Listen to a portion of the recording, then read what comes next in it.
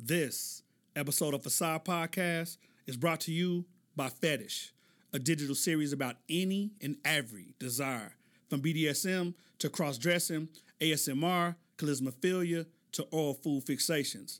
Fetish will spend the entire year of 2020 filming and discussing your boundaries. Fetish debuts in February on YouTube. From Invisible Studios, this is Facade Podcast, whimsical cultural analysis presented in relevant, understandable ways that critique and celebrate hip-hop while discussing our place in it. I am your host, Dr. Brian Keith Hoskins. Today, we begin with our Season 2, Episode 4, with Ether, where we explore the rise of emerging mogul Meek Mill, dive into 5 random topics, our therapy exercise, either or, neither nor, while we not going down, combat, and end with the detangle about why and when do you stunt. Hey, don't forget to download this episode and subscribe. Man, let's go.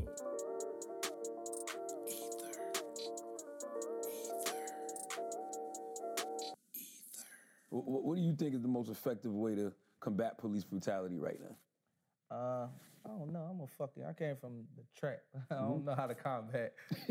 I get caught up in interviews a lot trying to be like a fucking a Martin Luther King and trying to come up with these crazy solutions. Like, I got booked with a gun. I got locked up with a pistol. I dropped out of school in 11th grade, shit like that. When they ask me, what about Donald Trump and I'd be like, I don't know. I'm from North Philly. I don't know about that shit. I don't know what you could do to stop it, but I know I'm not accepting it in my mentality that it's normal anymore. I used to accept getting beat up by police was normal. Getting shot at. I got a homie right here. He got shot at by the police. We was talking about this 2 days ago in here. I said, you got shot at by the police and you got charged with attempted murder. You know why they had to charge him with attempted murder? To cover because themselves. They had to make up a reason why they shot at him. So, that's Charmaine the God and Meek Mill. Did an interview recently, right? So I grew up in an era where I like to soak in the culture, right? So a couple things we're going to talk about on the podcast are timeless. So we're going to get into it. Police, brutality, how you deal with police. That's an interesting take on Meek's situation. Grew up in an impoverished place where police had the, I don't want to say the latitude, but there's a difference as a police officer between serving and protecting and enforcing the law, right? And so I think in communities of color, people they enforce the law, right?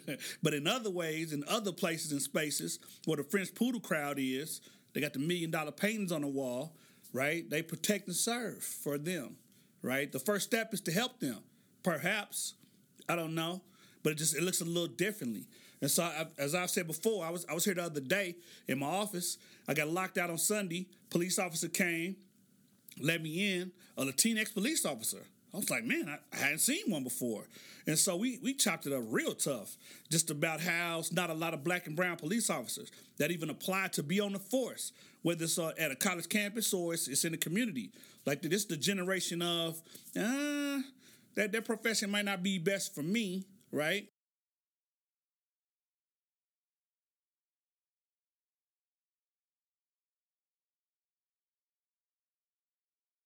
I've seen an Asian police officer, but a black or brown police officer, yeah. They get pulled over, they gonna be on some, you know I'm finna give you this $200 ticket, right? Yeah, okay. I was speeding, right? But yeah, how do we deal with that? That's a interesting situation. I don't believe in respectability politics, and so there's not one way you can behave and not get killed. Suit and tie, you can get killed. Walking outside, killed. Playing outside, killed. In your house, watch TV, killed. So I don't believe in, hey, if I look a certain way or if I speak a certain way, I'm not gonna be murdered. I don't believe that.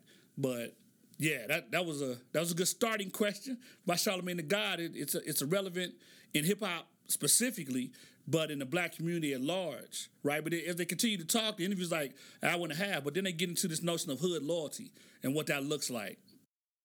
Do you honestly think I care about if anybody say I'm in the hood right now? I would hope not. Do you think that?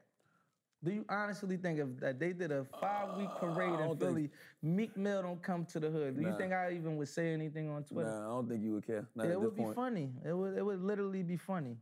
We help people come home. I buy my grandma in them houses. I buy my mom houses, sisters and nieces. My nephews and nieces see me superhero type shit. You think I care about with some niggas that ain't never, I'm not saying everybody from the hood never achieved nothing, but the people that talk like that are people that really had nothing going on for themselves. Like, why you worrying about if fucking PNB Rock came from or Uzi came from Philadelphia? I'm talking, yeah, don't be in the hood no more. Why the fuck I want them to be in the hood? Would I want them to get killed? Our murder rate say 400 people a year, black kids. Why the fuck would I want PNB Rock or Lil Uzi to be in the hood? Had this question. So it's rare that we talk about black flight, right? So I define black flight as you got a generation of, so my pops grew up in the 50s. Oklahoma City, Douglas High School, highly segregated, East Side, right? So you couldn't move past 23rd Street back in the day. So then laws are passed, and you can move past 36th Street. Then you can move past 50th Street. Then before you know it, you can move into Musgrave, North Highlands. So I grew up in Musgrave, right? And so my parents moved from the hood to the suburbs. I guess it's tantamount to that. Maybe only 50 blocks separating where they grew up in Sandtown, 1st, 2nd Street. I grew up on 79th Street. So that's a whole nother side, right? So let me give you a geographic, let me see. So when the bombing happened in Oklahoma City, it was downtown, right? But I could feel it shaking in my house, in my bedroom on 79th Street. So it's close, but not really close, right? And so I went to John Marshall High School, which is an integrated school. My pops went to Douglas. And so when I went to college, I remember when I first went to college, gangbanging was starting to happen in Oklahoma City. Right, and so I remember leaving and going to SMU, coming home for the first summer, and it was dudes that I knew from my neighborhood, from North Highlands. East Side was Oklahoma City. My bad. It was Bloods in North Highlands, Crips in Musgrave, essentially early on. And so I came home and I got some conversations about college. Some people were supportive on some, you need to go do your thing. Get your degree. Oh, you at SMU.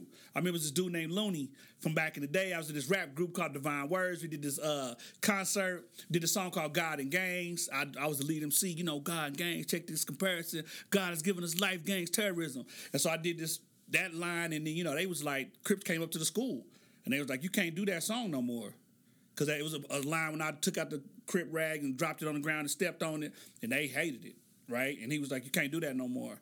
I was like, man, you need to get out the gang. I was trying to tell him, come to Jesus. He wasn't trying to hear it at the time. And so, it was interesting because he was like, you going to make that. That college, that's you. You're supposed to go do that. That ain't meant for me. And it kind of reminds me of Meek's conversation. Like, you want to get out the hood. It's okay to leave poverty, right? And if you're going to be like Nipsey, then you got to do that loop back into the hood where you can create jobs and opportunities. Because, like Meek say, if you don't feed the wolves, they're going to have you on the menu. And so that's when you complicate it further with what it means to be black and stay or leave the hood, man, that's a conversation that hip-hop definitely needs to keep having, right? Yeah. Let me ask you about Nipsey, man. We seen people from the hood turn on their own people who are trying to do better. Do you think it's possible to be devoted to the hood you came from without putting yourself in danger? It depends what type of hood. Where I come from, our murder rate 365 people a day. If 365 black people getting murdered around here a day, and if you're a rapper, it brings attention to you. It brings more attention to you in those type of environments. I don't think it's the survival rate at like on some 2%, 5% shit, especially being a famous figure and coming back down that low where, you have some people that are low lives on a so low level that if you that high up, you can't even come in contact with them because you're going to have to kill them or they're going to kill you or you'll end up going to jail. So it's just tricky. If I go out my neighborhood right now, you got some dudes that they got so much self-hate in them, they might go and try me, and I don't play with niggas like that. I don't play with bullies. I don't know if y'all been following me, like, my whole way. Like, I lay down that night when people try, like, and I see people bully people and shit like that, when I lay down that night, that shit pop up in my eye, I be like, he won't do that to me. Like, I always been that type, so when I'm coming back to the hood and I'm making millions and actually change my mind frame, it's something always in the back of my head want to take on them type guys, and that should be my downfall. So the best thing for me to do is try to, like, stay from around it. So, I remember when I was doing, I don't know what episode it was, might have been 3 or 4, when Nipsey got shot. I was recording and I talked about him, about how his work has shaped me, like as an entrepreneur, as one to get the grind, as one to create a situation and a place for Black youth to be creatives, right? To learn about hip hop, to learn how to mix, to learn how to shoot videos, learn how to write scores for movies, learn how to create movie scripts, right? To learn how to be creatives in a way that can be profitable. About how do you monetize your Blackness, right? But he stayed in the hood. Man, and now when Nipsey got killed, I was like, man, part of me was like, if he'd have left the hood, he wouldn't have got killed. But then part of me was like, it was the space that he was most comfortable. It reminds me of something that Tupac said early on. He said, in the place that I want to be, when I'm around cats from the hood, I'm most safe. But they want to take my things. And the people that I'm most uncomfortable around, where the money and the wealth is, he's uncomfortable in that space, right? Because he ain't from there. He ain't cut from that cloth, right? It's the juxtaposition of, do you stay in the hood?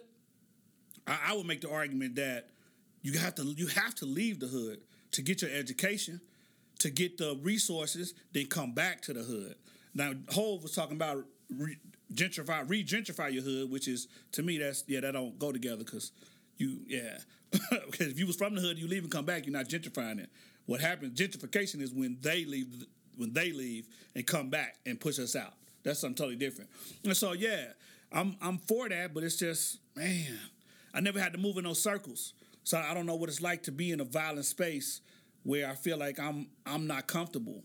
When I'm around Black people that's gutter, I'm extra comfortable. 'Cause I don't have to do the professorial. We're not talking hermeneutics and epistemologies. Yeah, we're not talking about that. We slapping bones, or we talking about, whatever, how people's kids was in the school, right? We're not sizing each other up. That often happens in the academy. It's culturally incongruent to me, because it's all about who got what and who don't got what. I get 35 articles published. Yeah, okay, but who are you as a person? What are you to your core, right? And so that's a great discussion, right? And as they had this discussion, again, it's like an hour and a half, but the part that I want to close it with is about this blame. Like, who do you blame? So Juice WRLD dies over overdose. I grew up in an era where dope dealers sold the dope, and we celebrated that as a culture. And then this is the era where you use the dope, and they celebrate that as the culture. And so it's just a different way of seeing hip hop, especially when people that was in my era went to prison. We survived the crack epidemic, right? And it was sons that grew up without daddies, and now they sons is rapping, and they get a D on the test. They popping pills because they can't deal with it, but they not growing up in poverty either. So this looks a little different. And so this this was the question and the take on it. How much blame should rappers get for those young kids' drug use? None. How much social media should get regular fans for bashing these little kids all day on Instagram? I be looking at a situation like Summer Walker. They say she deal with anxiety. Yeah, she probably really dealing with anxiety. Absolutely. But nobody don't give a fuck. They talking about how you ain't perform right, how you ain't do this right, how you ain't. They want you. They don't give a fuck if you get on pills and die for real. They bashing. They ain't gonna stop. If you could tell, she could tell people, yo, I'm depressed. I'm tired. Give me a break. But I got a show today. I got to do the show. If she don't perform right, then you think they going to give a fuck about her mental health? No, they don't give a fuck. And that was like the last situation I've been watching from the outside, because I've been through that. I've been through my Instagram, everybody, I got 5,000 L's. That was unbelievable to me. I didn't even think that was possible. But that was the case. I was cool with, Meek done. He finished. It was so many people talking bad about me at one time. I never even experienced that. But I come from the hood. People busting on your sneaks all day when they fucked up. People busting on your mom, so I could withstand it. These younger kids, they coming up from different environments, getting on as celebrities, and then get bashed all day. They're gonna take some pills when they fucking go to sleep. You got 5,000 people telling you you're a piece of shit a day. Like, yeah, come on, blame the rappers. How you gonna blame the rappers? You gonna blame the fans? Huh? Excellent perspective. And so I look at it like this. I came from a generation where there's no social media, right? And I had the AOL joint. I had the AOL, right? I was in the AOL chat room. Tough. I was on MySpace. I was on Facebook. I was on Black Planet. But that's a whole nother talk, right? But my identity wasn't attached to my likes, my retweets, my hearts, my clicks. I didn't have that, right? I was who I was. I don't really care. I care, but I don't really care about much, right? Other than family, right? And so I got tough skin. And you just had to have tough skin. And so this reminds me. So I watched State of the Culture, right? But I watched Don Lemon, CNN. He had this poll, right? Pediatric Journal, since 2007 to 2017. The suicide rate attempt of black youth has increased 73% in 10 years, right? And for white youth, it's gone down 7.5%. That's a stark difference. Like, what are we doing that black youth feel like they have to kill themselves? What are we not doing as a community? Like my generation, what are we Gen Xers? What are we not doing for the millennials? For the Gen Zers? What are we not doing? I figured, I moved my kids to Utah. I try to give my kids a better life than what I had. I've always said it's my goal to make sure that the generation I'm serving now has less trauma than my generation had, right? My pop's goal was to make sure we had less trauma than they had, right? And so sometimes when you give kids everything they want, they get a sense of entitlement. Then when they can't get something or somebody tell them they trash, they cry. They take that to the heart. They hurt, right? I never understood online bullying. And I'm not shaming nobody. You can get bullied, but I was Steve Urkel. I'm Stefan now. But I was Steve Urkel back in the day. I was getting slammed up against the locker, right? But I never thought I'm going to kill myself. I'm going to kill myself? Yeah. That never even crossed my mind. And so when we think about youth now, listen. And I don't preach, but listen. These youth, they built differently than the way we was built. My daddy's boomers, they built differently than Gen Xers. And so that's an excellent point. But with the I was watching someone on DaBaby performed his whole show on his jet because he couldn't get to the place, right?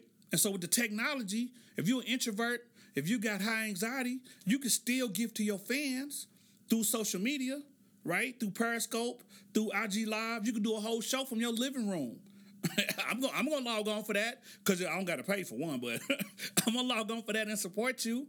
And so, yeah, I had to get it to Meek. That was just a part of it, right, that I want to cover, right, in this ether, because it's important that black men come together and talk about hip-hop, but as hip-hop listeners, we consume the culture in intellectual ways, right, that cut against the stereotypes. So I love that interview.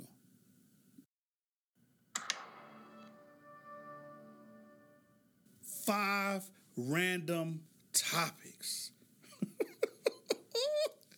Hey, y'all remember Yin Yang? Yeah, Bia. So, it's this, I'm gonna let y'all hear the clip, then I'm gonna tell y'all what's going on in the culture. This how it go.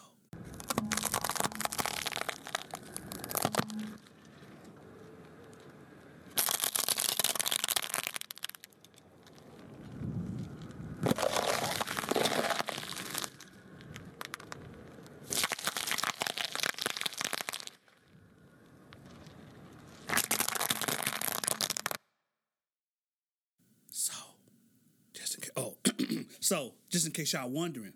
So I talked to my daughter, Isis, right? So she be educating me. And she was like, hey, Daddy, what you know about that ASMR?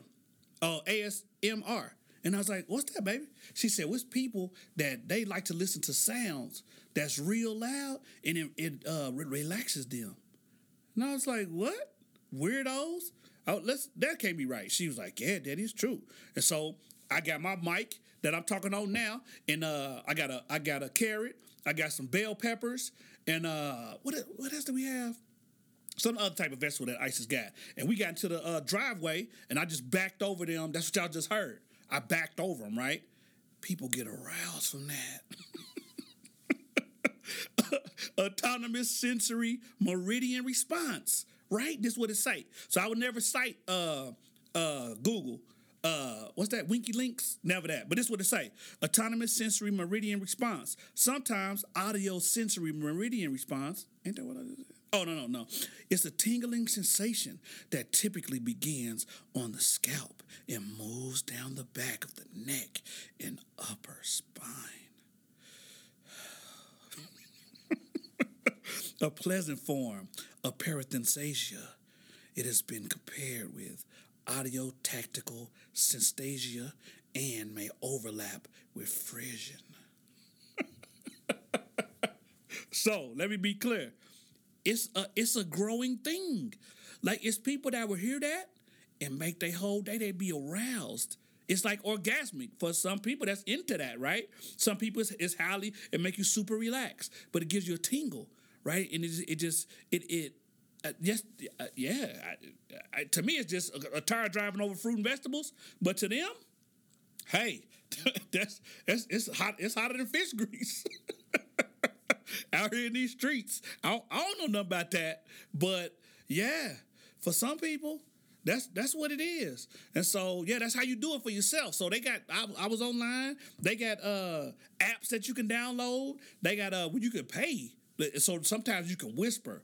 And people get excited. Like, I be like, hey, in the season 2, episode 4, Cannabis Greens, a Facade podcast, we begin with an unconventional ode to ether, where we discuss the Meek Mill interview. Somebody was just aroused. If you into that, AMSR, yeah, that's a thing. Yeah, that's a real thing, man. Whispering to me, my hearing getting bad. So if you whispering and you trying to be sexy, yeah, don't do that. That ain't the lick. But yeah, just talk at regular. Just be regular. But yeah, that's it, man. That's nuts to me. But I get it. You know, well, I'm gonna do some more research about it because I want to know about it. If I can just buy fruit from Walmart and get a side hustle and just email it to your phone, prompt me, you text me and I send it to you. And you fall back in the chair and, get yours right there in your office. Hey, I'm here for that. I'm a Mentalo. I'm your Mentalo, but I'm also your ASRM guy. Yeah, I'm here for that. I'm here. If you need it, hey, I'm your pusher. Dun, dun, dun. Yeah, that's it. I'm here for that. So we're not going to shame people. Yeah, get into your ASMR. Sorry. Autonomous sensory meridian response. Yeah. That's what that's called. Topic number 2.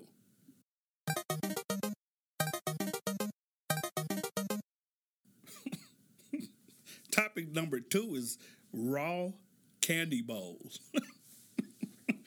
So, here's my thing. I respect all my colleagues, right? And the people that I work with in my building. Now, this is the fastidious time of the season of the year, right? And so you got snacks for people. Like the dean just got us donuts today, and donuts is good. I ate one I shouldn't have because I'm up to 220, and I need to be back down to 210. But yeah, it was good. But I got snacks in my office.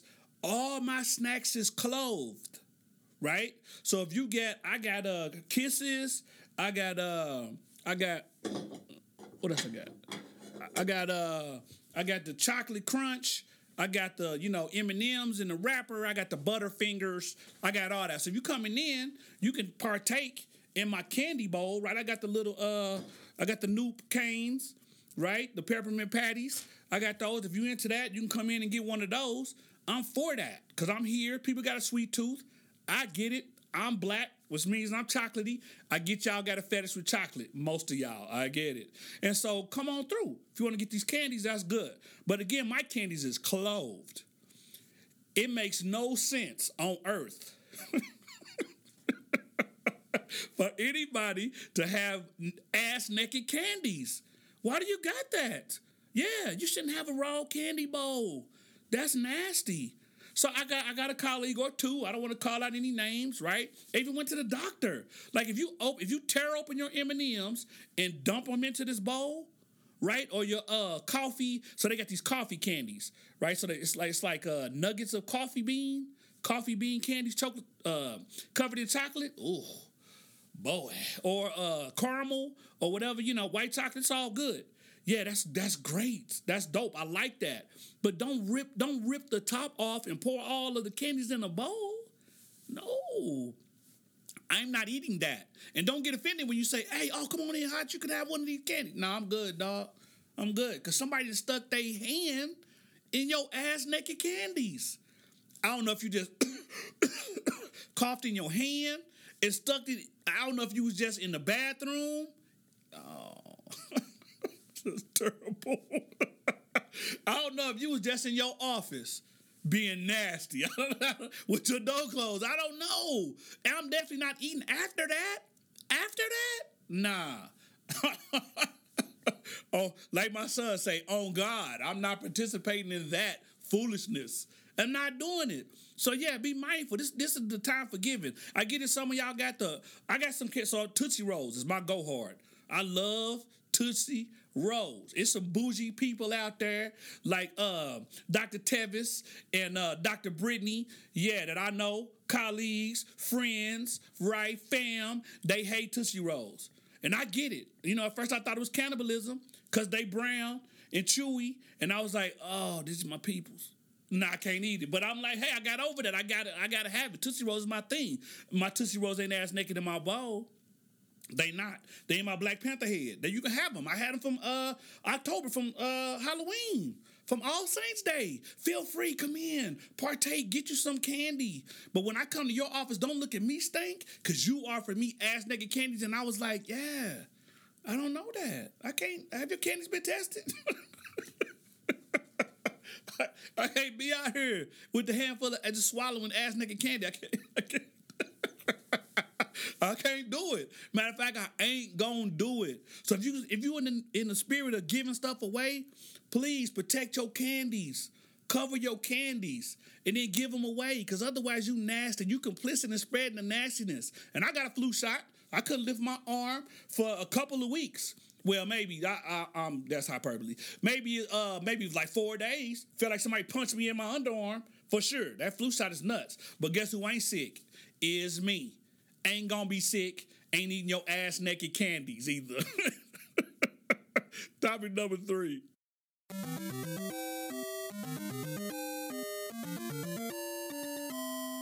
So, I went to school with this pastor in Dallas named Richie Butler, right? Went to undergrad at Southern Methodist University, and we created this organization called Solid, Sold on Lifting Individual Devotion to Christ. So back in the day, I used to rap again. I was in a rap group named Divine Words. We rapped about God back in the day, right? So he has this summit and this conference for his church, and he's like, hey, we having a Black Men Summit. We need you to fall through. I need you to do 2 sessions, right? I was like, oh, what you want me to talk about? He's like, I want you to talk about guns and violence, right? And so I talked about guns. I talked about, the situation that happened with the police officer and Gene Botham get murdered in his house watching TV, right? Defenseless. I talked about that, but I also talked about violence. So what does violence sound like? So we know what gun clapping sounds like, but we also want to talk about what does verbal violence sound like, right? So if you call somebody ugly or call somebody stupid or say nigga, I already talked about that, like all 3 of those things are acts of violence, right? So you shouldn't say those things to people that you care about, but you definitely shouldn't say them things to strangers, because it could be a cost that you ain't willing to pay because you ain't ready for it, right? And so I talked about that, and then we talked about race relations. So that was my second topic. So I talked about race relations, right? So to me, MAGA hat is new. That's the new age Ku Klux Klan hood. So if I see you with the MAGA hat on, yeah, I know where you stand. That's the one thing I appreciate about this era of politics. Unlike any other era before it, it's the era of this is who I am. So I don't got to choose side. Like, I know what it is. I love that. It ain't no wolf in sheep's clothing. This is like what it is. We know who it is. But anyway, I went there and I did my thing. And so I went to Irene's. Man, I went to Irene's on Malcolm X Boulevard in South Dallas. Got my black box. I went twice. I got my so they got this black box. It's like $35, $50. You can get lobster tails. You can get catfish. You can get shrimp. You can get a variety of choices. So I got the fish thing twice. It was just extra scrumptious, right? And so, but when he told me to come, I was like, okay, well, I need to fly in, had my little rider. I was like, I want 16 yellow M&Ms, and I need a bottle of water that's grape. That's, grape bottle of water, and I need 2 dozen yellow roses spread out in a heart shape on my bed. That's my rider. Yeah. For those of you that do things, you know what a rider is, right? And so it was all good. But I got to stay at the Omni Hotel. So let me tell you something. If you're going to Dallas, I don't know where you want to stay, but you need to consider staying at the Omni Hotel because it was cold. And so I went downstairs and I was like, hey, y'all got some ketchup? Because I need to go on my catfish, right? So sidebar, I went to Utah, right, to see my godson get dedicated to Christ. And we had a conversation about what type of black are you. And so I let them know I'm not a pig feet, chilling, eating black person. That ain't my black don't look like that. If your black looks like that, you ate hog head cheese, you eat hog maws, like that's your black. I appreciate that. My black don't look like that. I don't even put hot sauce on nothing. Yeah, that's me. My black don't include hot sauce. I don't do that. If I want something hot, I put jalapenos on it. I don't eat hot sauce on nothing. And so, yeah, I went down and asked for some ketchup, and I went to the bar, because, I'm celebrating. I want to get some Grand Marnier. That's my drink of champions, Grand Marnier, for me. And so it was a guy, a country singer, and he was playing songs. And I said, oh, it's country music. I'm from Oklahoma, but I don't like country music. It ain't culturally congruent to me. But I went to him. I said, hey, man, you taking requests? He was like, yeah. So I hit him with this. I said, well, can you play, gave him something easy, Purple Rain by Prince. Man. I don't know if y'all heard Purple Rain in a country song. It's pretty dope. He do the Prince joint. I was thoroughly impressed. I was impressed by that. Then I said, okay, well, let me see. Can you play, what other song I asked him for? I asked him a couple songs he didn't know. He didn't know Bryson Tiller. He didn't know Summer Walker. He didn't know the new stuff. So I hit him with the John Legend. Ordinary People. Can you play that? Man. He saw Ordinary People. He was himself. He was a country music singer. He was a country music singer singing Ordinary People. And I absolutely loved it. It was great. And so I asked him to play a couple songs, some he didn't know, some he did know. But I felt connected to the space because I love music. It don't have to be hip-hop music. But I had to catch myself because I didn't have no expectations of him because he was a country music singer. And he was white. And he had on a country hat. Like, he was country. And he lived in Lubbock. That cowboy hat, cowboy boots, tight Wrangler jeans, tight shirt, unbuttoned, chest hairs coming out. That's how he looked. I thought he would have had a MAGA hat, but he didn't. And we talked about it a little bit. So I had to check myself because I made false assumptions about him because of who he was. And I don't want people making false assumptions because they see me in my blackness and they make false assumptions like I like and know hip-hop. Okay. Well, that I'm an athlete.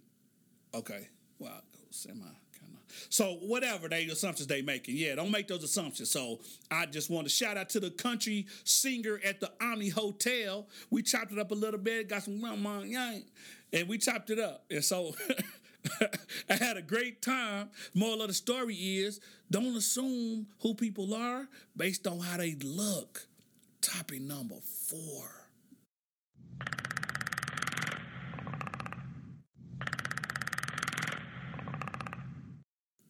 Now, this topic is extra important. So and I'm going to get serious. I just want to get serious for a second, okay? The Facade Podcast, we talk about a wide range of topics, right? In this section, I created the Ether section. Didn't have for you new listeners. Ether wasn't always a part of it. I had a caller. I had somebody hit me on IG. I made some comments about Griselda, about the MCs, and they was like, "Do you even know Griselda's history? Those guys are actual felons. They live a life. You need to check yourself if you're gonna be out here representing the culture accurately. You just can't be engaging in tomfoolery." Okay, it's not the word they use. But I was like, you know what? That's true. So I created Ether.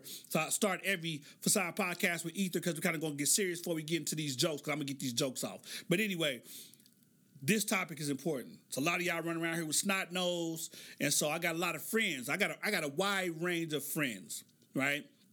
I got friends that and then I got friends that's out here that I can be seen in public with, right? And so I got a friend, Dr. A, we was on the phone talking, right? And she was like, hey, whenever you getting sick or feel you get the sniffly nose, you need to get the mentholatum rub, right, and use that. And I was like, yeah, that's what I would do, because I rub it on my chest, on my top lip, right? Mom get the Vicks vapor thing and pour it into the water thing and cut the vapor thing on, and you inhale it, and then, open you up. This back in the day. And she was like, nah, I ain't talking about that. You put the mentholatum on your feet. What? She said, yeah, you got to put the mentholatum on your feet and then put your feet in some socks and then just have the feet in the socks in the mentholatum. And I was like, what? That don't make sense to me. That's because you're going to mess up your socks. And so I was like, well, shouldn't I get if I'm going to do the mentholatum on the feet, then maybe I should just put the saran wrap, saran wrap on my feet and be like, hey, it'll feel extra good. Then my socks won't smell like mentholatum, right? And she was like, well, you don't have good pair of socks. You just some that can do. And I'm like, I'm thinking to myself, I don't got no socks. Socks is just that I would cut the yard in. I cut the yard with flip-flops on. I don't got no socks. And so I was like, yeah, I can't imagine myself with socks, with dress socks on. Mentholatum rub on my dress socks? Come on, man. We ain't doing that. We ain't out here doing that. I don't got that type of black. My black don't do mentholatum socks unless I would do the saran wrap, but I only get my feet saran wrapped when I go, to get my feet done, which is in order because my feet is kind of scratchy. They cut through the socks. So we going, that's an aside. But so I was like, I don't do that. And then I was like, well, who created mentholatum? And how do you even spell that? Like, when you see it on the podcast, the section is spelled wrong for sure. I don't know how to spell mentholatum. And it just made me think, well, how do you... Yeah, who was in that test group? When they was like, hey, Mortimer. What are we going to call this product? Hey, what's mentholatum? It's a terrible name. Mentholatum? Yeah, that's a terrible name. I use mentholatum. Well, my mama made me use it. Rub it on your chest or rub it on your kid's nose. But I'm sure now it's 2019. So if you putting mentholatum on your kid's chest or nose, it's child abuse. Don't do that. Your child shouldn't smell like a skunk. Like when I was younger, and I was growing up, I went to school, I knew who all the sick kids were. Because they pushed us all together in the back of the classroom because we all smelled like mentholatum. Because we was all sick together. So don't do that. They got Vicks Vapor Rub now. They got all kind of things that you can put on your Icy Hot. Is it Icy Hot? That ain't my bad. That ain't for that. All right, don't look at me crazy. Yeah, Icy Hot ain't for that. Sorry. Icy Hot is for muscles, not for chest when you can't breathe. Yeah, so mentholatum. Yeah, but not in the socks. Unless you're going to do the saran wrap. Yeah, which ain't bougie. But that's a whole nother conversation that we're going to table for a whole nother day about what is bougie and what ain't bougie. Yeah. So mentholatum. Avoid using it unless you have to. Because, you probably got to go to your granny's to use mentholatum. But you can actually go to the store. You can get the Vicks lozenges now, right? Can you get the... I grew up on Secrets. What are Secrets? Secrets is similar to Vicks. Like, right now, you can get Halls. There you go. It's similar to Halls, but Secrets. Yeah, it's never mind. It's generational. Yeah, so yeah, mentholate them. Get you some halls. Get that to your kids, and you be feeling good. It's Christmas, getting ready to come up, right? We want you to do your thing and enjoy your Christmas holidays in a healthy way that's nice and safe. Might some mentholate them. Topic number 5.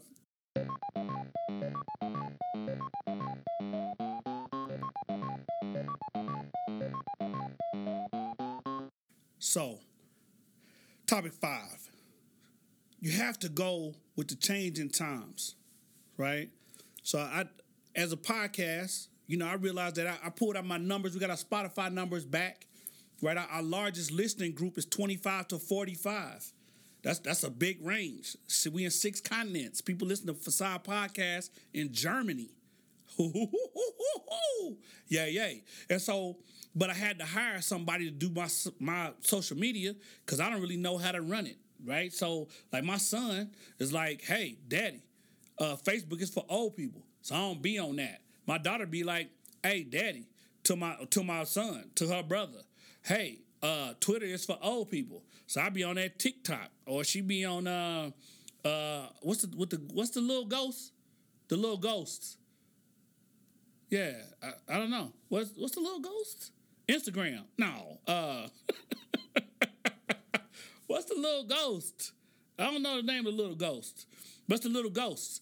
Like Snapchat. Yeah, be on Snapchat like that. And so I'm just mindful of technology is outpacing us, right?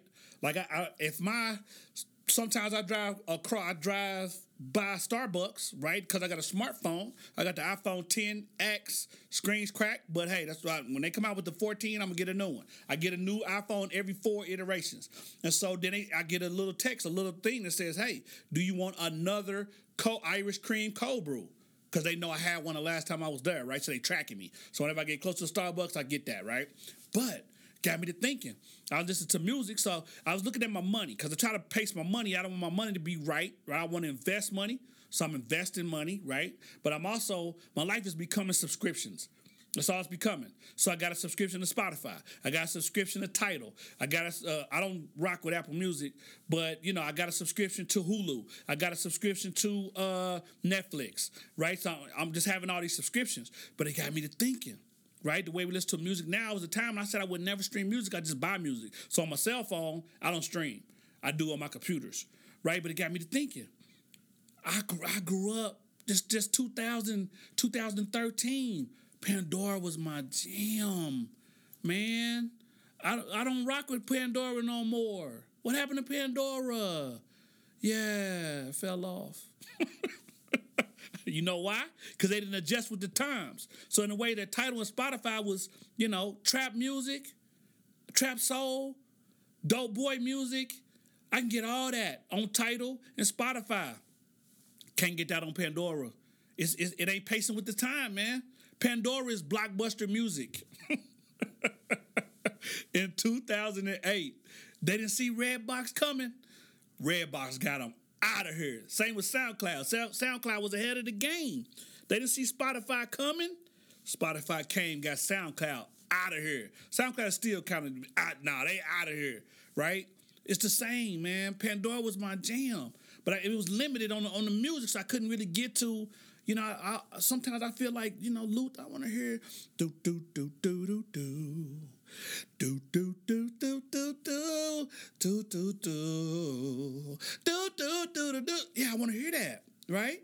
But sometimes that ain't what I want to hear. I'm a TRAPS tiara. I want to hear Young Jeezy. Can't. Yeah. Pandora fell off, man. I need Pandora to hire some young guns in Pandora to update that playlist. Because Pandora was easy. I could play when I log out of it, you can still play on my phone. YouTube don't do that. That's why I listen to music on YouTube. So Pandora, I'm championing for y'all. If y'all need somebody to be a hood curator of hip hop music for Pandora, I'm your guy. I stay in the bowels of hip hop. But I stay clean like these chitlins my kids get ready to have tomorrow when we get to Oklahoma. Yeah, I stay in the bowels of hip hop, so I'm just extra dirty with the music, just extra gritty, right? So yeah, Hood Pandora, I champion you. Please make the jump, cause Pandora, that's the lick for me. Pandora's my thing, my extra thing. So Pandora, come back, please. Yes, please. That's the end of my 5 random topics. But guess what we're getting ready to get into now? Yeah, you guessed it. My therapy assignment. Yeah, so let's get into the therapy assignment.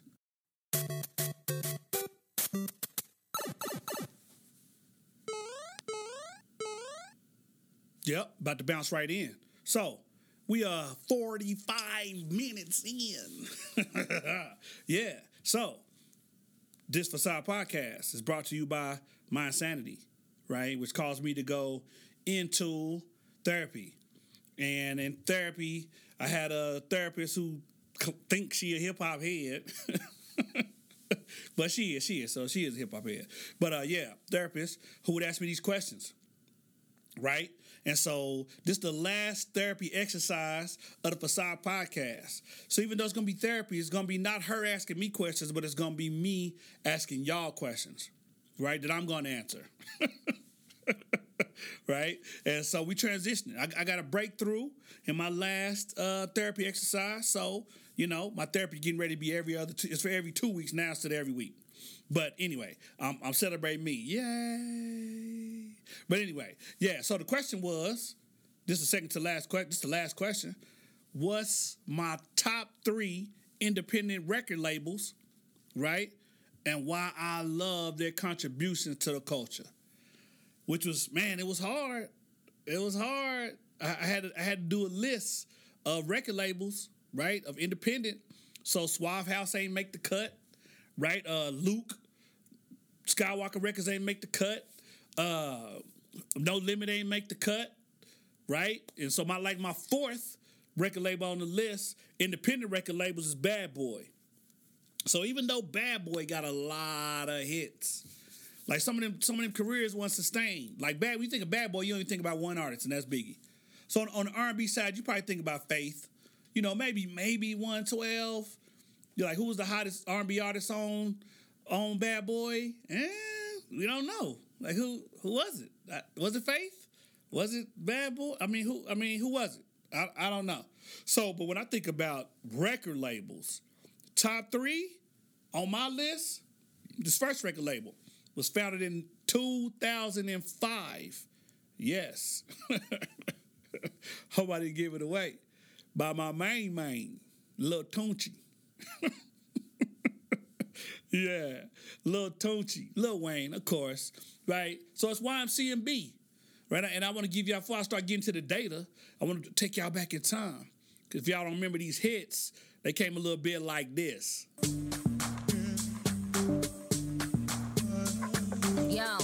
Kicking out loud. I must have about 1 million on me right now. And I ain't talking about that Lil Wayne record. I'm still the highest selling female rapper for the record. Man, this is 65 million single sold. I ain't gotta compete with a single soul. I'm good with the ballpoint game finger roll. Ask me how to do it, I don't tell a single soul. Pretty women, what's up? What's up, women? Is your hair right now? You a stand up or is you in your chair right now?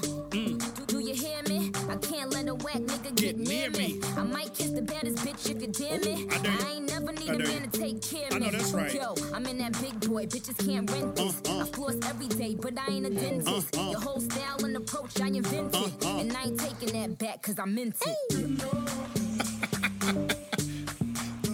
Nicki killed that. What are they saying right here though? Right here. You know, that's Mr. Sosa.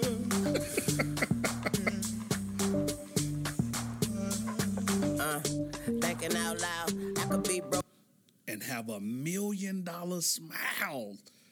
He can be broke and have $1 million smile. So, yeah, Lil Wayne to me is an architect, right? Because he gathered the game. He did what you're supposed to do. You're supposed to get brought into the game, right? So he was brought into the game. He wasn't the best MC in Cash Money. I didn't think he was the best MC. Juvenile was, man, whew. Juvie was it. In my man, Cash Money is the Army, better yet the Navy. Wayne was like third to me, right? But as he progressed, he got better. He got better over time, right? And so I'm mindful of the contributions of the label. So for those of you that's like, how's YMCMB 3? Here's the contributions. So you got Lil Wayne. He dropped to Carter 3 in 2008. 3 million records sold. Drake dropped So Far Gone. It went gold. 500,000 records sold, right? That's in 2009. 2009, they doubled back. First group album, We Are Young Money. Same thing. Goes gold, right? Comes back in 2009. 2010, Wayne drops the Rebirth. 775 sold, right? So it goes gold, don't go plat. Drake comes back with Thank Me Later. 2010, that's my favorite Drake album. 1.5 mil, platinum, sold. Wayne doubles back. I'm Not a Human Being, 2010. 953,000, right? So that's gold. Nicki drops Pink Friday. You already know. 2 million sold US. 3.8 million sold worldwide. That's all in 2010. 3 album releases. 2011, Wayne drops Carter 4. 2.2 million sold in the States. 3.5 million sold worldwide. And then Drake drops the legendary Take Care 2011. What? Talk about it. 2 million records sold. Tyga drops Careless World, Rise of the Last King. That album was hot. That's his best album. I heard nobody say, if you ain't listened to it, go back and check it. It only sold 300,000. But it made me a Tyga fan, right? Come back 2012, Nicki drops Pink Friday, Roman Reloaded. 300,000 sold in the UK, 1.8 million sold, 900,000 sold in the United States. That's in 2012 too. 2013, I'm Not a Human Being 1 by Wayne. It goes gold. It was okay. Hotel California, you know, when my man Tyga comes out, only sold 84,000 units. He's out of here. 2013, Drake doubles back. Nothing Was the Same. 1.1 million records. They do the Nicki drops the Pink Print. 2 times platinum. You already know what that is. Drake drops If You're Reading This, It's Too Late. 1.8 million records. That's in 2015. Right? And the hits just keep going. Drake and Future, 2 million records sold, on and on and on and on.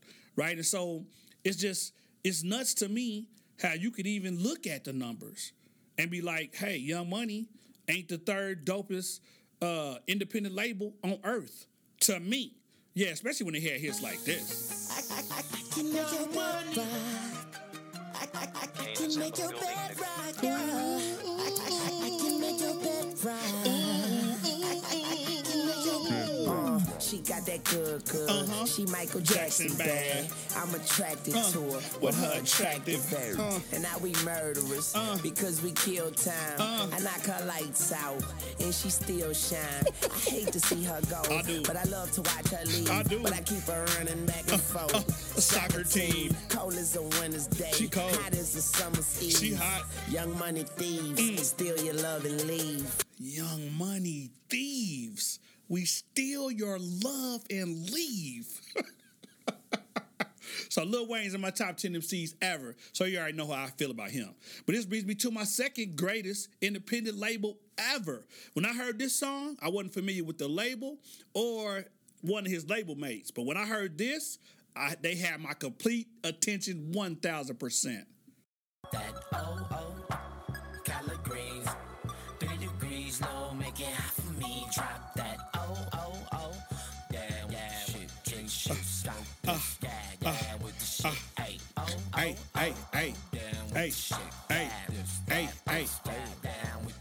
Talk it. Drink this, straight to my level, watch this, no tick. Yeah, I'm the nigga, gang rap, Xmas. Shots I deliver, faded, Vegas. Mike sponsor the killer, Let's go. shake it, break it. Hot for the winner, drop it, cop it. It's locked on your inner object, rock it, blast, new beginnings, lovely, pinky. How not? I remember fiending. Gimme some. Feel the freckles off your face. Frenchy freaking swapping tongues. Click my link and stretch your buns. Lose your dental, make it numb. Blow it, baby, no Saddam. Icky. Fucking in the car service. Thank you for the carpool. Chromosome thoughtful. Probably you for narco and gas, not the arco. Popping since the intro. You shopping from the window. Play my favorite tempo. Collard greens. Yay. Schoolboy Q. Top Dog Entertainment. This they discography. 22 studio albums to date. So they was created in 04. The year before Wayne created YMCMB. Right? They got 2 compilation albums. Still waiting on that Black Hippies album. That ain't never gonna come out. But I ain't gonna hold it against them. Then they got 84 music videos, 6 EPs, 37 singles, 17 mixtapes. Right? And so, but they don't really get cooking. Schoolboy Q comes out. This they got sales. So Schoolboy Q comes out. Setbacks, 2011, right? Only sold 17,000 in the U.S., right? Then they got Ab-Soul's Long-Term Mentality. They ain't even got number sales for that. But Kendrick Lamar Section 80 drops, they go. Right? J-Rock Follow Me Home, only sold 14,000. Schoolboy Q, Habits and Contradictions, 48,000. Ab-Soul's Control System, 27,000. It's 2012. Kendrick dropped Good Kid, Mad City, instant classic, 3 million.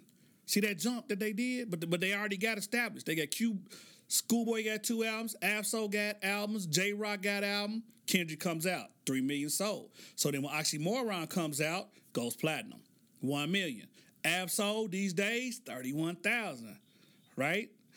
Then you got who else you got? Still looking. Hold on. Let me look. Kendrick, To Pimp a Butterfly, goes 1 million sold. This is at the time, right? I love To Pimp a Butterfly 2015. That's my favorite Kendrick Lamar album. J-Rock 90059, 52,000 sold. Schoolboy Q, Go with Blank Face, right? Then you got Isaiah Rashad, The Sun's Tirade. Man, good project. 2016. Ab-Soul on his 4th album, Do What It Will, 10,000. Ab-Soul gonna need to re-up. Then we got Kendrick, Damn, 3 million. That's just U.S. Then SZA come out, SZA go platinum, 1.2 mil.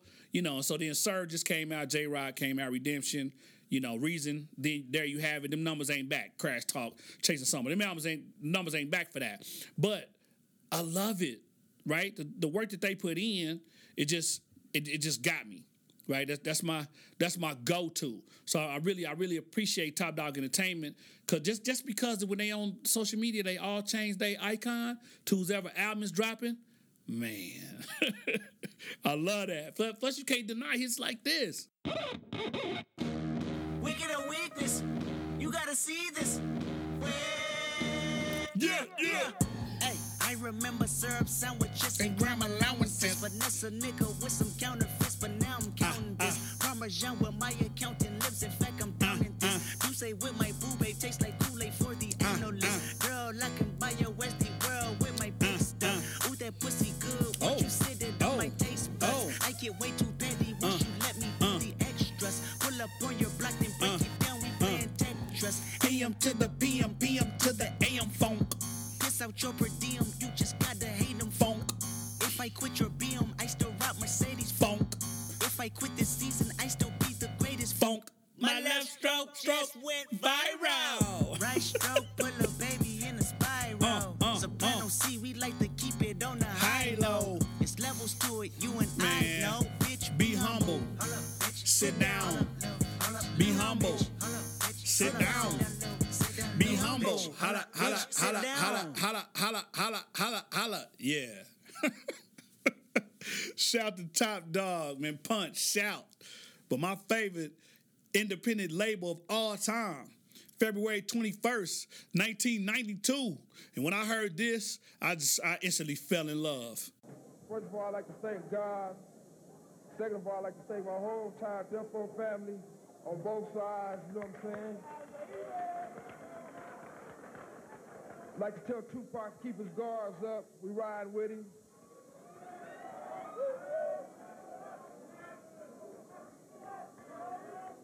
And one other thing I'd like to say, any artist out there want to be an artist and want to stay a star, and don't want to have to worry about the executive producer trying to be all in the videos, all on the record, dancing. Come to Death Row. Just in case you was wondering, right? August 3rd, 1995, Legendary Source Awards. Suge Knight, they have a smattering of West Coast MCs there. DJ Quick is there, Warren G, Nate Dogg, Snoop Dogg, Dog Pound, They all in the building. Tupac is in jail at the moment, right? But he signed to the label. And just let me run down the numbers. It's unfair. 92, Chronic drops, 3 times platinum. 93, Snoop Dogg, Doggy Style drops, 4 times platinum. A Butter Rim soundtrack, which is why they was there to get that award. So a Butter Rim soundtrack drops, right? And that's 2 times platinum. This is 94. Murder Was a Case drops by Snoop, 2 times platinum. Then Snoop drops Doggy Food, right? Dog Pound, Dog Food, 95, 2 times platinum. Tupac, All Eyes on Me, right? Diamond, it's 96. 5 million records sold. Tupac Machiavelli, The Don Illuminati, The 7 Day Theory, posthumous release, 4 times platinum. Snoop Dogg drops The Dogfather, 2 times platinum. The list keeps going on. Death Row Greatest Hits comes out in 96, goes platinum. They dropped a Christmas album, y'all. It moved units. 97, they dropped Gridlock, goes platinum. That was a soundtrack. Then they started to taper off a little bit, but Dash Dillinger drops Retaliation, Revenge and the Get Back in 98. That goes gold, right? They still moving, but this is it right here. This is 6 years later. Tupac Greatest Hits, 10 times platinum. Don't talk about it. The one album on their catalog, 10 times platinum, right? That's nuts to me. That's absolutely nuts, right? Tupac and the Outlaws, Still I Rise. Yeah, that album went platinum.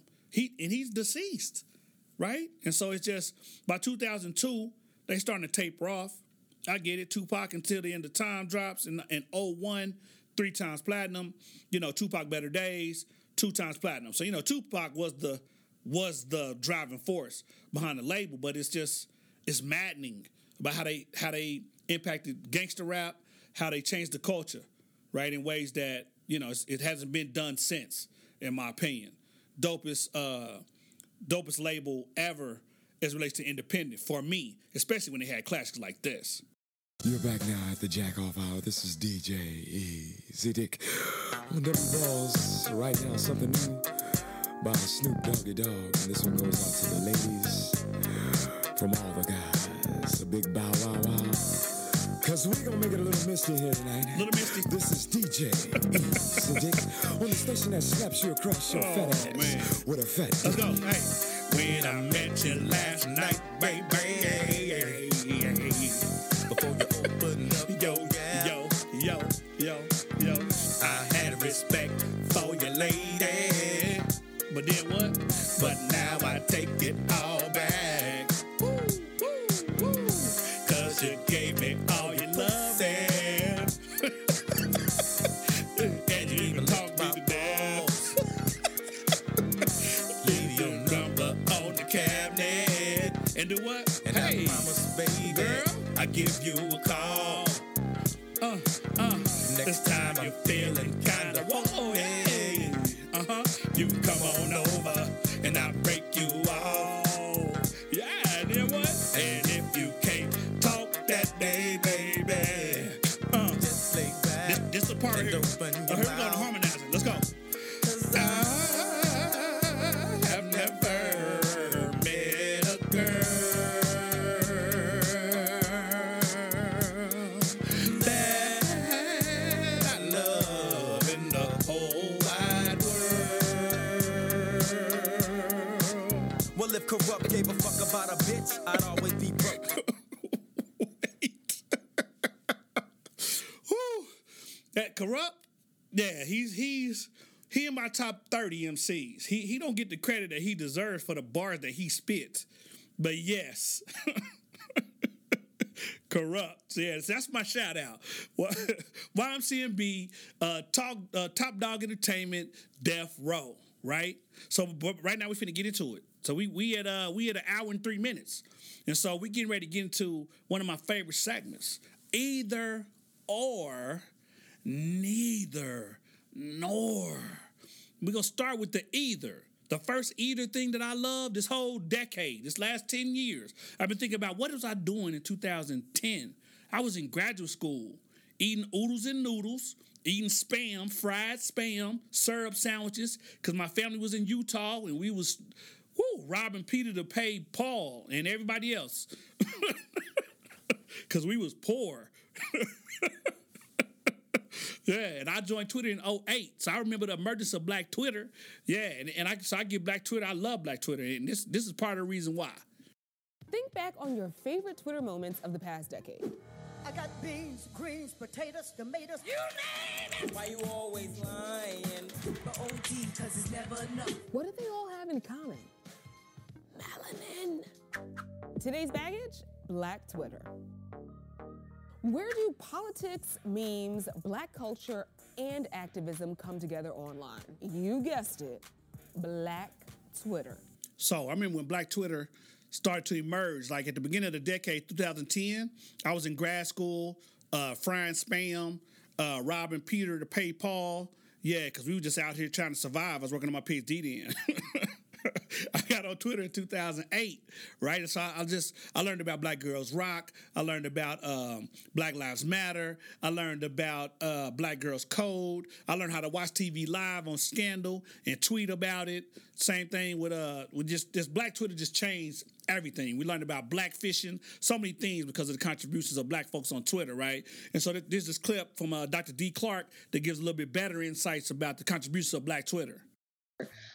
The assumption that they're making is that white users and the people who created Twitter are the default. And so whatever white users are doing, that is mainstream or regular Twitter.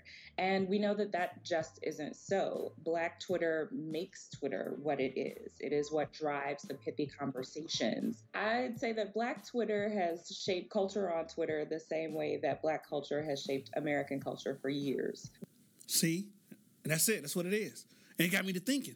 Like, so for all of you critical race theory heads out there, right? It's just since this Derek Bell is the father of critical race theory. I can make that argument. Well, Black Crit, right? And he did this movie called what was the name of the movie? Man, When They See Us? No. It was Get Out? No. This Is Us? The name escapes me right now. But essentially they were saying, hey, aliens came and said, we got all the resources you could ever have, never need to replenish the earth if y'all give us all y'all black people for their melanin. And the people in the world came together and black people was vanished. Right? And it got me thinking about how would the world be without black people? Yeah, like that. Extra silent. Right? Extra bland food. Extra not popping. Yeah, that's what it would be like. And for me, that's just, I can't imagine it. I seen a thing of Kim Kardashian, blackfishing, right? She took a picture, she did a cover shoot for Hollywood Magazine, right? So let me, as an aside, the Kardashians, they have mastered the signifiers of black womanhood, whether it's cornrows, whether it's the hourglass shapes, whether it's the collection of black men, like they have mastered it, right? In ways that they have profited this immensely, right? So even though her kids are black, just because you got black kids, if you're not a black woman, you don't look like a black woman. Don't try to darken your skin and try to be like a black woman. And Black Twitter was all over that. That's just another example of how black life be like, hey, we're not having that. We're gonna cancel you because you trash. But you know the Kardashians, they got it, they straight. So they ain't going nowhere. They got an end, a foothold in the community. And so, but yeah, that's my Black Twitter. 10 years I've been tweeting for a long time about a whole lot of topics, right? And so I want you to think about, reflect about where you was at 2010. This is you leaving the decade. I'm leaving the decade podding. I'm gonna give you a bonus pod next week. Right? And so, we just think about where you was when you was doing. That's my either, right? And so this my or, right? So my or is cannabis greens. So I got a family member named Sabrina, right? She's married to my cousin Daryl. Now I don't want to be snitching. So just imagine that you had a family gathering in Oklahoma City on the east side, right? All the family went.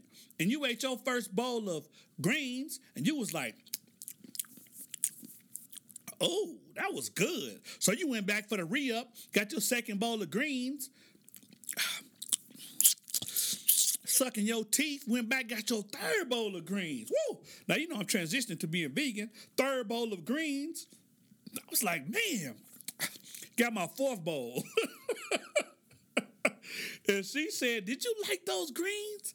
I was like, man, I feel like they calling me. Like these greens is calling me like I have to have them.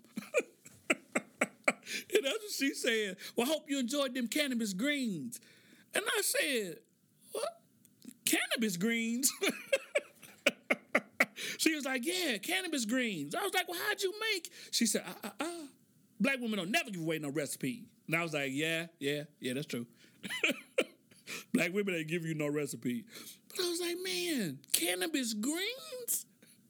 No kale, just greens and a magic ingredient that I don't know nothing about. Let me tell you something. I'm going to Oklahoma tomorrow morning. Right? When you hear this, it'll be Saturday. South Podcast dropping on Saturdays from here on out. When you hear this, it'll be Saturday, which is tomorrow. I'm be at her house Saturday evening eating some cannabis greens again. Extra scrumptious. Oh, Lord, I feel the Holy Ghost. Extra scrumptious. Yeah, so that's my or. So that's what I'm talking about. Black Twitter's my either. Cannabis greens, that's my or. Whew. Now we're gonna talk about my neither nor.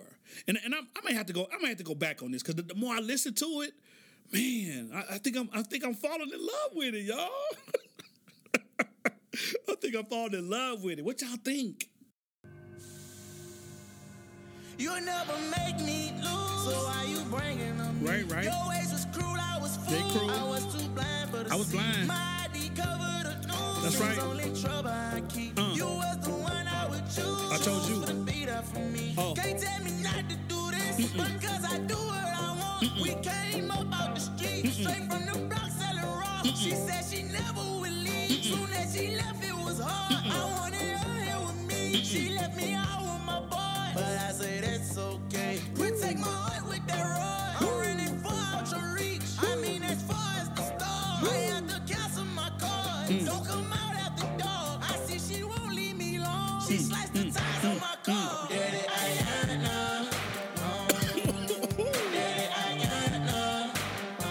Dirty Ayana. Oh, man. Sing with me. Oh, yeah, Dirty Ayana. I don't think I know nobody named Ayana. So, at pause, shout out to my youngest listener, Houston, Miss Latrice's son. He's 8? 7? Yeah, he a young gun. He 8 years old. We always be debating about NBA, something he don't know nothing about. Speaking of which, this NBA young boy. See what I did there? NBA young boy, his song, Dirty Ayana. I didn't like it at first. I'm starting to like it. He know about Michael Jackson. Yeah, this is pre-child molestation, Michael Jackson, allegedly, right? So I like it. I think I like it. Even though it's the second verse, he smoked the second verse because he started rapping on second verse. So that was extra dope. I appreciated that. But yeah, I like that. I like when the young guns do their thing. So that's my neither. But my nor is slightly more nefarious.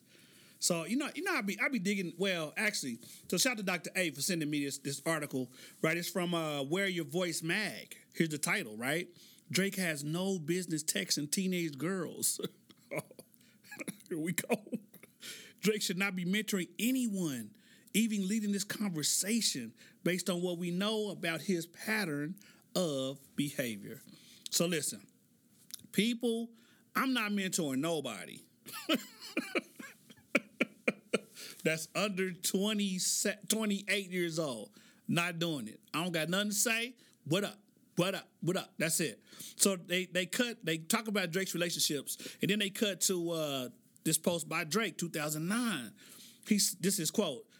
If Amazing was a young girl, I'd be going to jail because I'm effing amazing.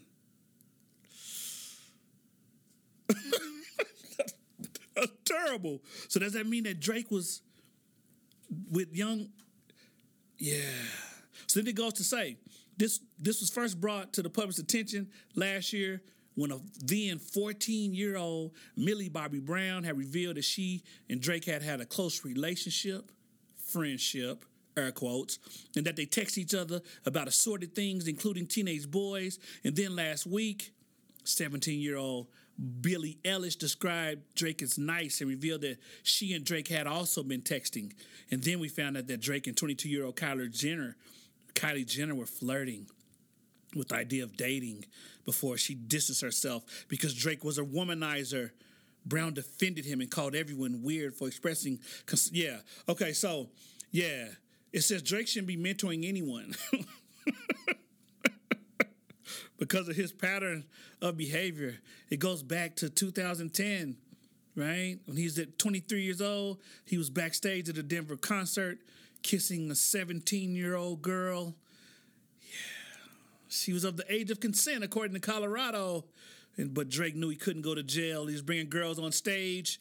Fast forward to 2016, 29-year-old Drake was dating 19-year-old Halle Baldwin. Yeah, 2018, he was dating 18-year-old actress model Bella Harris, who when they met was 16. So I don't want to draw any R. Kelly parallels here. Because it ain't funny at all. But Drake, yeah, chill, please. Go to prison, man. Go to prison. Chill. You got a baby already with somebody else. Just chill. Do your thing. Yeah. So that's my Nor. Drake doing his thing. We off that. So now, what we not gonna do? Okay. Love this movie. It kind of got me emotional, right? And so I'm gonna play the clip before we get into it. What made you pick me? I liked your picture. What? You had this sad look on your face. I felt sorry for you. Damn. So what happens tonight? Did you think we were gonna have sex? Nah. No. I thought we were gonna hang out, maybe get to know each other. You're swerving a little bit back there. Go ahead and ask you to step out of the vehicle for me. Get on the ground! Are you serious? Why is he under arrest? Just chill, just chill! Get back in the car, you're going to jail too!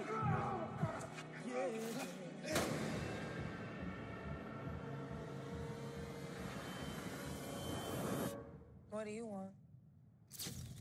I want to ride or die. Cop killers! Cop killers! It was self-defense. There is nothing back there for us. We're in the Black Bonnie and Clyde. Is this y'all? Power to the people. I ain't gonna bend the world.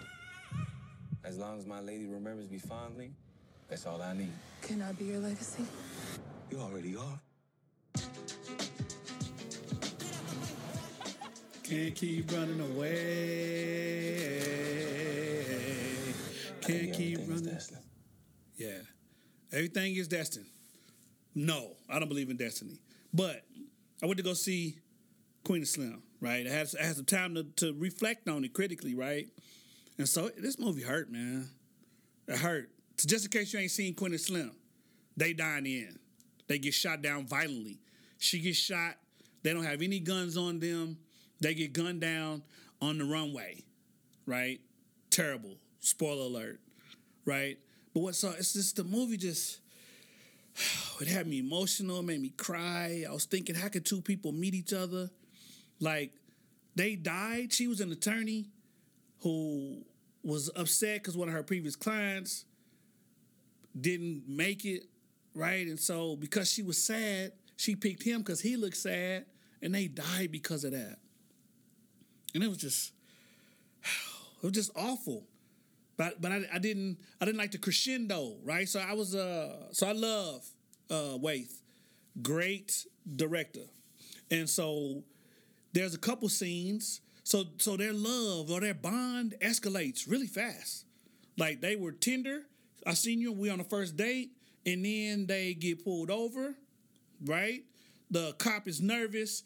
The cop accosts the male Slim, right? And so he pulls out the gun because she's saying, hey, I want to film this because you don't have the right to arrest him or make him get down and put handcuffs on him. He shoots her. The police officer shoots her, right? And then he knocks the gun out of his hand and accidentally shoots and kills the cop.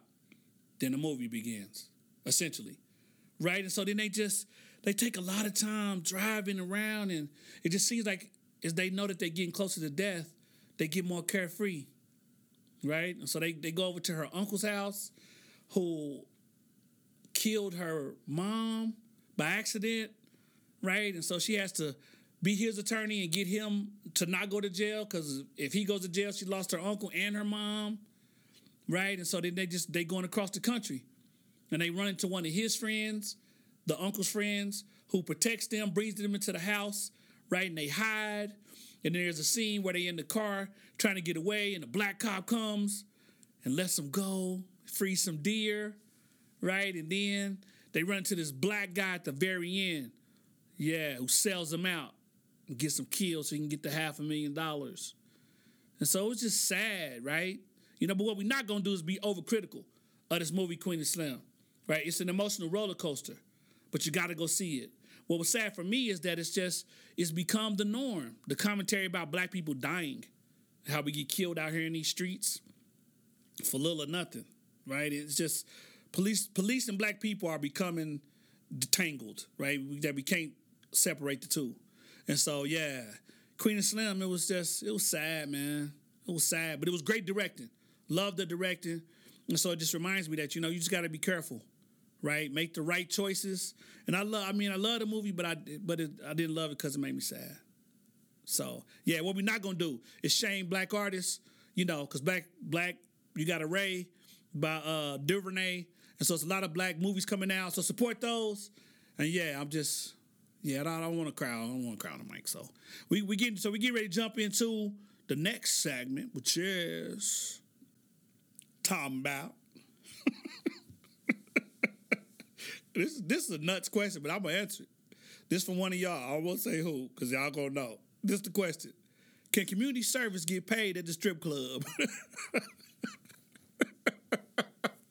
I don't even know how to respond to that. Right? I'm gonna keep it brief. Yes. But it shouldn't. Boys and Girls Club, black fraternities and sororities like the illustrious Alpha Phi Alpha Fraternity Incorporated, in several ways to get back to the black community that had nothing to do with polls and throwing ones into the air, right? Let's not do that. That's nuts. Why'd y'all pick this one? Boy, that's nuts. So anyway, as we had a 122, right? And so I'm gonna get to the detangle, and we're gonna close this Facade podcast out, right? Season 2, episode 4, Cannabis Greens, and this is it. This is the detangle. So for those new listeners, Facade podcast wraps down with the detangle, and I give a little knowledge about a little topic. So the production team we picked: why do you stunt? Right? So me, I stunt intellectually. So there was a time when I was young, right? I stunted with my money, right? Because I had little money, so I stunted with it. I bought things, right? But as I get older, I stunt with my intellect. People make a lot of assumptions about who I am. I got tats. I'm from Oklahoma. They think I'm country, and I am. I'm a hip hop lover. President. I'm a professor. Well, I'm a professor. So that's what I do. That's not who I am, right? And so I'm a lover of all things black. That's it. I'm rooting for everybody black, right? And so, I stunt to let you know, because some people think because I'm black, I'm ignorant, and I'm not. So, that's another quick abbreviated wrap up. Why do you stunt? People stunt for a variety of reasons. I don't want you to see my wealth on me, my financial wealth. I want you to hear my intellectual wealth, right? I was talking to somebody today, and I said, I got a friend, he's sexy, is all get out, and women walk up. I seen women walk up to him and say, you can get it, because he looks good. But he's sad, though, because he had people, he's told me, a woman have never asked me what I think about anything. And that's terrible, because they don't care about what he thinks. All they care about is how good he looks, right? And the things he could, That's all they care about. Now, I have had women, I've never had a woman say to me, walk up to me and say, you gonna get it. He could get it. I never had that. But I have talked to a woman, and after I talked to her, she said, you could get it. My personal record is 16 minutes. 16 minutes of conversation, of running around, slide your high heels off, run around in my brain. 16 minutes. That's the record, the personal best. Not that I'm keeping track, but that's the personal best. So me, I like to stunt intellectually. So, anyway, that concludes the Facade Podcast, Season 2, Episode 4, Cannabis Greens. We had a little lapse because we was out here grading 30, 15-page papers. It was a rough semester. So, we got a paper accepted to the Southwest Black Leadership Conference. In January, and the Big 12 Conference on Black Student Government. Well, we're going to do this hip-hop therapy for these young black collegians, right? To help them deal with racism on college campuses and these racial microaggressions, because this anti-blackness is nuts, and it is a thing. So, that's it. I want to thank y'all for listening, and remember, we maraud for years. Facade Podcast is written and produced by me. Original theme music by Taylor Latre. Audio editing by me. If you enjoyed the Facade Podcast, help me spread the word by telling a student, friend, family member, or coworker about the show. Follow Facade Podcast playlist on Spotify, where you can find music playlists curated by yours truly. And DJ Chuck Diesel. So also be sure to introduce yourself at Facade Podcast on Twitter and IG. Okay, everyone. Thanks. I'll talk to you next weekend. Merry Christmas. Happy Kwanzaa.